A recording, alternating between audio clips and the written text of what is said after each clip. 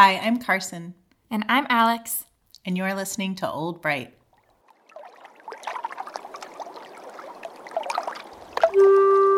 Old Bright is a podcast made by Carson Ellis and Alex Joe Ryan. It is an ongoing collection of conversations that document musings, speculation, and light research on and around an Oregon pioneer farmstead. Our theme music is The Willamette Shore by Chad Crouch.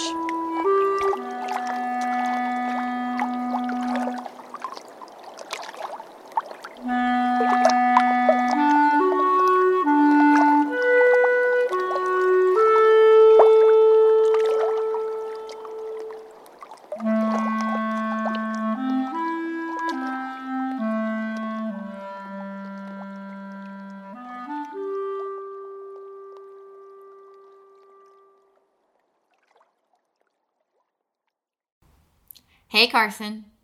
Hi, Alex.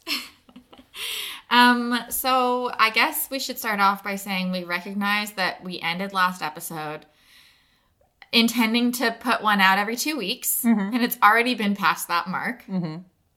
And we've changed our mind. Yeah, maybe we have. It's hard. It's hard to make time for podcasting. It is. And also, I don't know about you, dearest listener, but we're still suffering from a bit of pandemic mentality and shift of heart around timelines and everything. And I feel like the world feels like a very involved and busy place to be in. And re-entering the world feels complicated. It does feel complicated. What even are timelines? I don't know. What even are they? They were a thing from before. If I've learned anything, it's let's do this in an easygoing, adaptive, evolving sort of way. Yeah, listeners, get ready for lots of adapting and evolving. As we figure out what exactly we want this to be. Yeah, we are still figuring it out. I know personally the past couple of weeks for me have been kind of a hot mess. No need to go into detail, but life is chaotic and complicated. And I think Alex and I are sort of dedicated to just kind of following our impulses and our energy and our inspiration when it comes to this podcast. So it may shift and change. That said, we do have a bunch of really good ideas coming down the pipe. And they involve reaching out to some different people and hopefully getting them on here. So I think there will be a lot of interesting and exciting episodes to come. And they will just happen when they happen. They will. So sometimes maybe it will be every 2 weeks. Sometimes maybe it'll be every week. And sometimes, who knows when the next episode's going to come out. We are going to take a break from our regularly scheduled podcasting today. Though, we don't even really know what our regularly scheduled podcast consists of. But we're not going to have our segments that we've had in the past. Yeah. Today we've mentioned this a couple of times or brought it up, but Carson found an account of the nephew of someone who lived here. So Nathaniel Robbins is the person who built my house. He was a pioneer physician, and he was a delegate to the Oregon Constitutional Convention, the Clackamas County delegate. So he is in the history books. He is eminently researchable. And this is an account of his nephew, the life of his nephew by his nephew's son. And it includes a lot of information about their Oregon Trail journey. So Nathaniel Robbins is certainly in here. This is a very, very long first-person account, and I think it's kind of a gripping read. So I'm going to read part of it. I think we will read this in parts. Maybe whenever we want to put out an episode of Old Bright, but we don't have a fully formed idea for the next episode, we are going to kind of serialize this interesting first-person account. Yeah, and putting this together today, it kind of threw Carson and I into a conversation about what it means, how important it is to learn from first-person accounts because they give an explanation of history in a way that it was being seen and experienced by people truthfully from a time. Mm-hmm. And that means that from today's standards or from another lens or from who Carson and I are today, there's a lot of this that feels outdated and frankly pretty racist. Mm-hmm. But it is how a lot of white settlers felt at the time. And I think that it's important to acknowledge that and acknowledge it both as a trigger warning. If you don't want to listen to it, then you don't have to. And also as this is the reality of, where people were coming from when they were white people, when they were settling this area. And it's important that we know that and like have that in our awareness. And also it's important, I think it's important at least, to be able to sift through that and find and learn from the pieces that are still valuable today. Mm-hmm. Okay. Well put. Oh, thank you. You're welcome. So the trigger warning is that it's insensitive. It's certainly racist in places, and also it's gory in places. So if that's not your thing, you may want to skip out on this. And here, I'm going to read our land acknowledgement because, throughout this account that we're going to read, but also at the beginning, this account is written by white people, and they refer to the indigenous people that they were in proximity to through the lens that they were thinking about them at that time, which obviously is a violent lens. Mm-hmm. And so that ties into our land acknowledgement, which is that the Robbins Melcher Schatz Farm, where we are right now, is located on Otfalati, Kalapuya, and Confederated Tribes of Grand Ronde land. The U.S. government gifted this land to European American settlers in the form of land claims during the mid-19th century, inherently and violently displacing its original stewards. Thank you. Yeah, and obviously the views expressed in this first-person account are not the views of Oldbright. Shall I go ahead? Yeah, go for it. You know what? I think I need to get a glass of water. Okay. History of Jacob Robbins and Sarah Spillman as told by their son Harvey Robbins. A few of the early incidents of the boyhood and girlhood lives of our mother and father, Jacob Robbins and Sarah Spillman, as given by their oldest son Harvey. Our father, Jacob Robbins, was born in Breckinridge County, Kentucky, on the plantation of Colonel J.C. Breckinridge in the year of 1809, residing there with his parents until he was 2 years old. At this time, his father headed a colony that crossed the Ohio River into a portion of Indiana known as the Old Pigeon Roost. There must have been 40 men in the colony, most of whom had families. They immediately began the work of establishing homes, building log cabins, clearing ground for gardens, etc. They had just gotten fairly started in 1812, which was the beginning of the war with England, when the British subjects incited the Indians to massacre all new settlers in that part of the country. Only 2 families out of 40 made their escape, one being our grandfather's family. He'd had a lot of experience with the Indians and was continuously on the alert, and felt uneasy on this particular night. Not being able to sleep for the thought of what might happen, he got up and looked out, saw the light from the burning buildings, and realized that immediate flight was necessary. As he had only one horse, he put his wife and smaller children on that, and they started out, grandfather and the older children walking. Our father, being only 3 years old, rode behind his mother on the horse. They took a circuitous route out through the timber until they were satisfied that they were behind the Indians, after which they turned back to the road that led out of the settlement, passing near enough to some of the burning houses that they could see the horrible work done by the Indians, even saw the heads of some of the settlers setting on the gatepost. They traveled in this manner for several miles, or until they reached a very large hollow log that he had often seen. He had his wife and children crawl into this log and remain there until he could return for them. He then took the horse and dog some distance from them, fearing they might make some noise that would attract the Indians. He tied the animals both to a tree and left them there till he moved on. He knew their methods well enough to know that they would not be long in getting away after they had accomplished all the meanness they could do.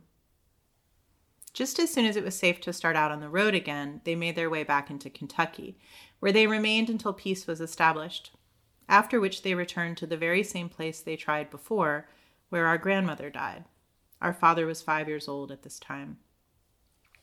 After suffering many hardships trying to keep the family together, our father was bound out to a relative who gave a written promise to see that he had a certain amount of schooling. He remained with them until he was 8 years old, and it was truly a very hard 3 years for him. Living was poor, clothes were scarce, and the schooling that was promised only amounted to 3 days. He then decided to run away and make his way back to Kentucky near where he was born. This he did, but imagine his disappointment on his return to Kentucky to find all of his relatives gone. After working his way the best he could, he finally located Abe Lincoln's people, who lived not far away. Abe being his second cousin, they soon became warm friends. The Lincolns were poor people and not financially able to care for more than the family they already had. So, although young in years, the life our father had led made him feel much older, and he realized he must not be a burden to them. So he resolved again to start out and see what he could do for himself. There happened to be a large rock or boulder nearby. He climbed up on that and sat most all one day, thinking and planning his future course, the outcome of which he confided to his cousin Abe. There was not much preparation he could make, as all the clothing he had was on his back, which consisted of a tow linen shirt and short pants. He was soon ready for his trip. He had been told that he had an Uncle Billy Robbins, who was a Revolution hero, living in Indiana near a little town called Greenburg. He fought and was wounded in the Battle of Bunker Hill. He entered the war at the age of about 18 years. He became a man of sterling qualities and very prominent in the country where he lived. So resolved to find his uncle at any risk, he and Abe bade each other a solemn farewell, and he started his journey. Knowing at what point on the Ohio River there was a ferry, getting across was not bothering him. Trudging along, he encountered an old lady who accosted him, saying, "La me! Little man, what are you doing down here? Where are you going, and whose boy are you?" He told her his name was Jakey Robbins. "They call me Little Jake." He told her he wanted to cross the Ohio River. She said to him, "The Injuns sure will get you. They're a bad set." He replied, "I never did them any harm, and I'm not afraid. Besides, they are friendly now." When she found he was determined to go on, she asked him what he intended doing for something to eat. He assured her he would find people along the way who would give him a bite to eat. But she well knew there were no settlers near where he would pass. So she told him to come to her cabin, and she would divide what she had with him, which consisted of a single pone of cornbread. She broke it in half and gave him one portion. She said all they had in addition was an occasional mess of fish or squirrel that her old man might get when he was fishing or hunting. She carefully did his half pone up in a little sack that he could swing over his shoulder, and with many misgivings as to what may happen to him, she told him her old man had a little boat, what took folks across the river, and that he charged 10 cents for the trip, but didn't know if he would take him without the money or not. However, he proceeded down the river and found the old ferryman, who was amazed at the courage and confidence the little fellow had in his determination to push on and find his relatives. He didn't forget to ask the little man if he had the price of the trip across, 10 cents. When the boy said he had no money, the old fellow said, it was a mighty hard pull across the river, and he didn't like to do it without his money. But admiring the boy's courage, he finally decided to do it, providing little Jake would promise if he ever passed that way again, he would pay the 10 cents. Landing on the other side of the river, he immediately started a lonely trail that immigrants had cut through the forest to enable them to get into the interior of the state. He soon found it was going to be a very hard and wearisome trip in his bare feet. He had only gone a few miles when darkness overtook him, and he was forced to take shelter under a friendly tree. With the use of his pocket knife, flint, and punk, he in short time had a bonfire. The knife he used was his prized possession. It was old and broken, but had one good steel blade that was always sure of making a spark with a flint. Being very tired with his day's travel, he leaned up against a tree and was soon fast asleep. Early the next morning, he was awake, ate a small portion of the corn loaf, and was on his way again. He traveled in this manner for several days. The road was rough, the country was very sparsely settled, and it was only occasionally that he was fortunate enough to find some settlers where he could get milk and fresh corn pone. Most of the settlers kept very savage dogs, which were a source of great anxiety to him, and it was always with some trepidation and fear that he approached the homes. However, everyone he met was very kind to him, but even so, it took much persuasion to get him to accept shelter, he preferring to keep to himself. After 2 or 3 days, his feet became very sore, making the remainder of his trip extremely painful and tedious. But at the end of 6 or 7 days, he was rewarded by finding his Uncle Billy Robbins' home. Arriving there, he saw a man some distance from the house, and on approaching him and being asked who he was and where he had come from, he said, "I am little Jake Robbins, have come from Kentucky. I'm hunting my Uncle Billy Robbins." He was delighted, of course, to find that he was talking to the very uncle whom he had made a perilous trip to find. Of course, his uncle was astounded when he heard the boy's story of how he traveled 100 miles or more, alone without food and very scantily dressed. He told him to go down the house, and Aunt Ty would give him some bread and milk. Of course, he found a sympathizing friend in her. After she had fed him, bathed, and bound up his sore and bleeding feet, he felt like a new boy and was ready to start right into his new duties. For several days, until his feet were better, he contented himself with just helping with chores, and during this time, the kind aunt was making him clothes out of some discarded ones she had saved from her own boys, who were grown and out doing for themselves. At last, one day, Uncle Billy called Jakey to him and said, "You need some shoes and a hat, but I have no money to buy clothes with. And right here, Jakey, I want to impress you with the idea that you must depend upon your own resources. It is necessary for your future success in life. I know a man who wants a boy to do chores and pull weeds out of his garden and will pay 10 cents a day." The prospect sounded alluring to little Jakey, and after 11 days of hard work, he had $1.10, which he proudly took home to his uncle, who was told he was going to town that day, so would take his money and get him a pair of shoes. The man was so pleased with his work that he told him he would give him another 10 days' work, which Jakey was only too glad to accept. With the dollar from the 10 days' work, he bought a hat of which he was justly proud. He always said in later life that no matter how good clothes he had, he never felt so well satisfied with himself as he did with the first hard-earned pair of coarse shoes and a first real store hat. Feeling he was properly clothed, he said he was ready to go to work in earnest for his uncle, who realized by this time the little fellow could be quite a help to him clearing the land that he was getting ready for cultivation. Wanting to do the right thing by the boy, his uncle told him he would give him 3 pigs and the use of 3 acres of land to raise corn to fatten them. He would also feed the pigs during the winter for a certain amount of work that Jakey was to do. Having a keen sense for business, he everlastingly fed those pigs so that by spring they were fat enough to sell. This he did, getting $7 for them, and no millionaire ever felt more pleased with his efforts than he did when he received that $7. He used that money to buy a brood sow and also some pigs, which by the next season were large enough to be fed the crop of corn. He then sold them for $30, and from then on, realizing a profitable business. About this time, he had commenced using his uncle's old Yager gun to kill squirrels. He took it with him to the hills one day when he was looking after his hogs. Suddenly, he spied a big buck deer. Taking deliberate aim, he fired, and the deer fell. He expected to find him dead, but to his dismay, the fellow raised up on his front feet and showed fight. The boy ran around him frantically, trying to get hold of his immense horns so he could throw him down. He finally succeeded, and then there was a tussle for a few minutes. However, the boy won out. He opened his prized knife, the back spring being broken. It was very hard to make any headway in cutting the deer's throat, but after working it, first one way and then the other, he finally succeeded. Of course, he was highly excited and could hardly get home fast enough to tell his uncle what he had done. Uncle Billy was very proud of him and went with the horses to bring home the deer. They found him too big to lift on the horse, so made skids and worked him up the best they could.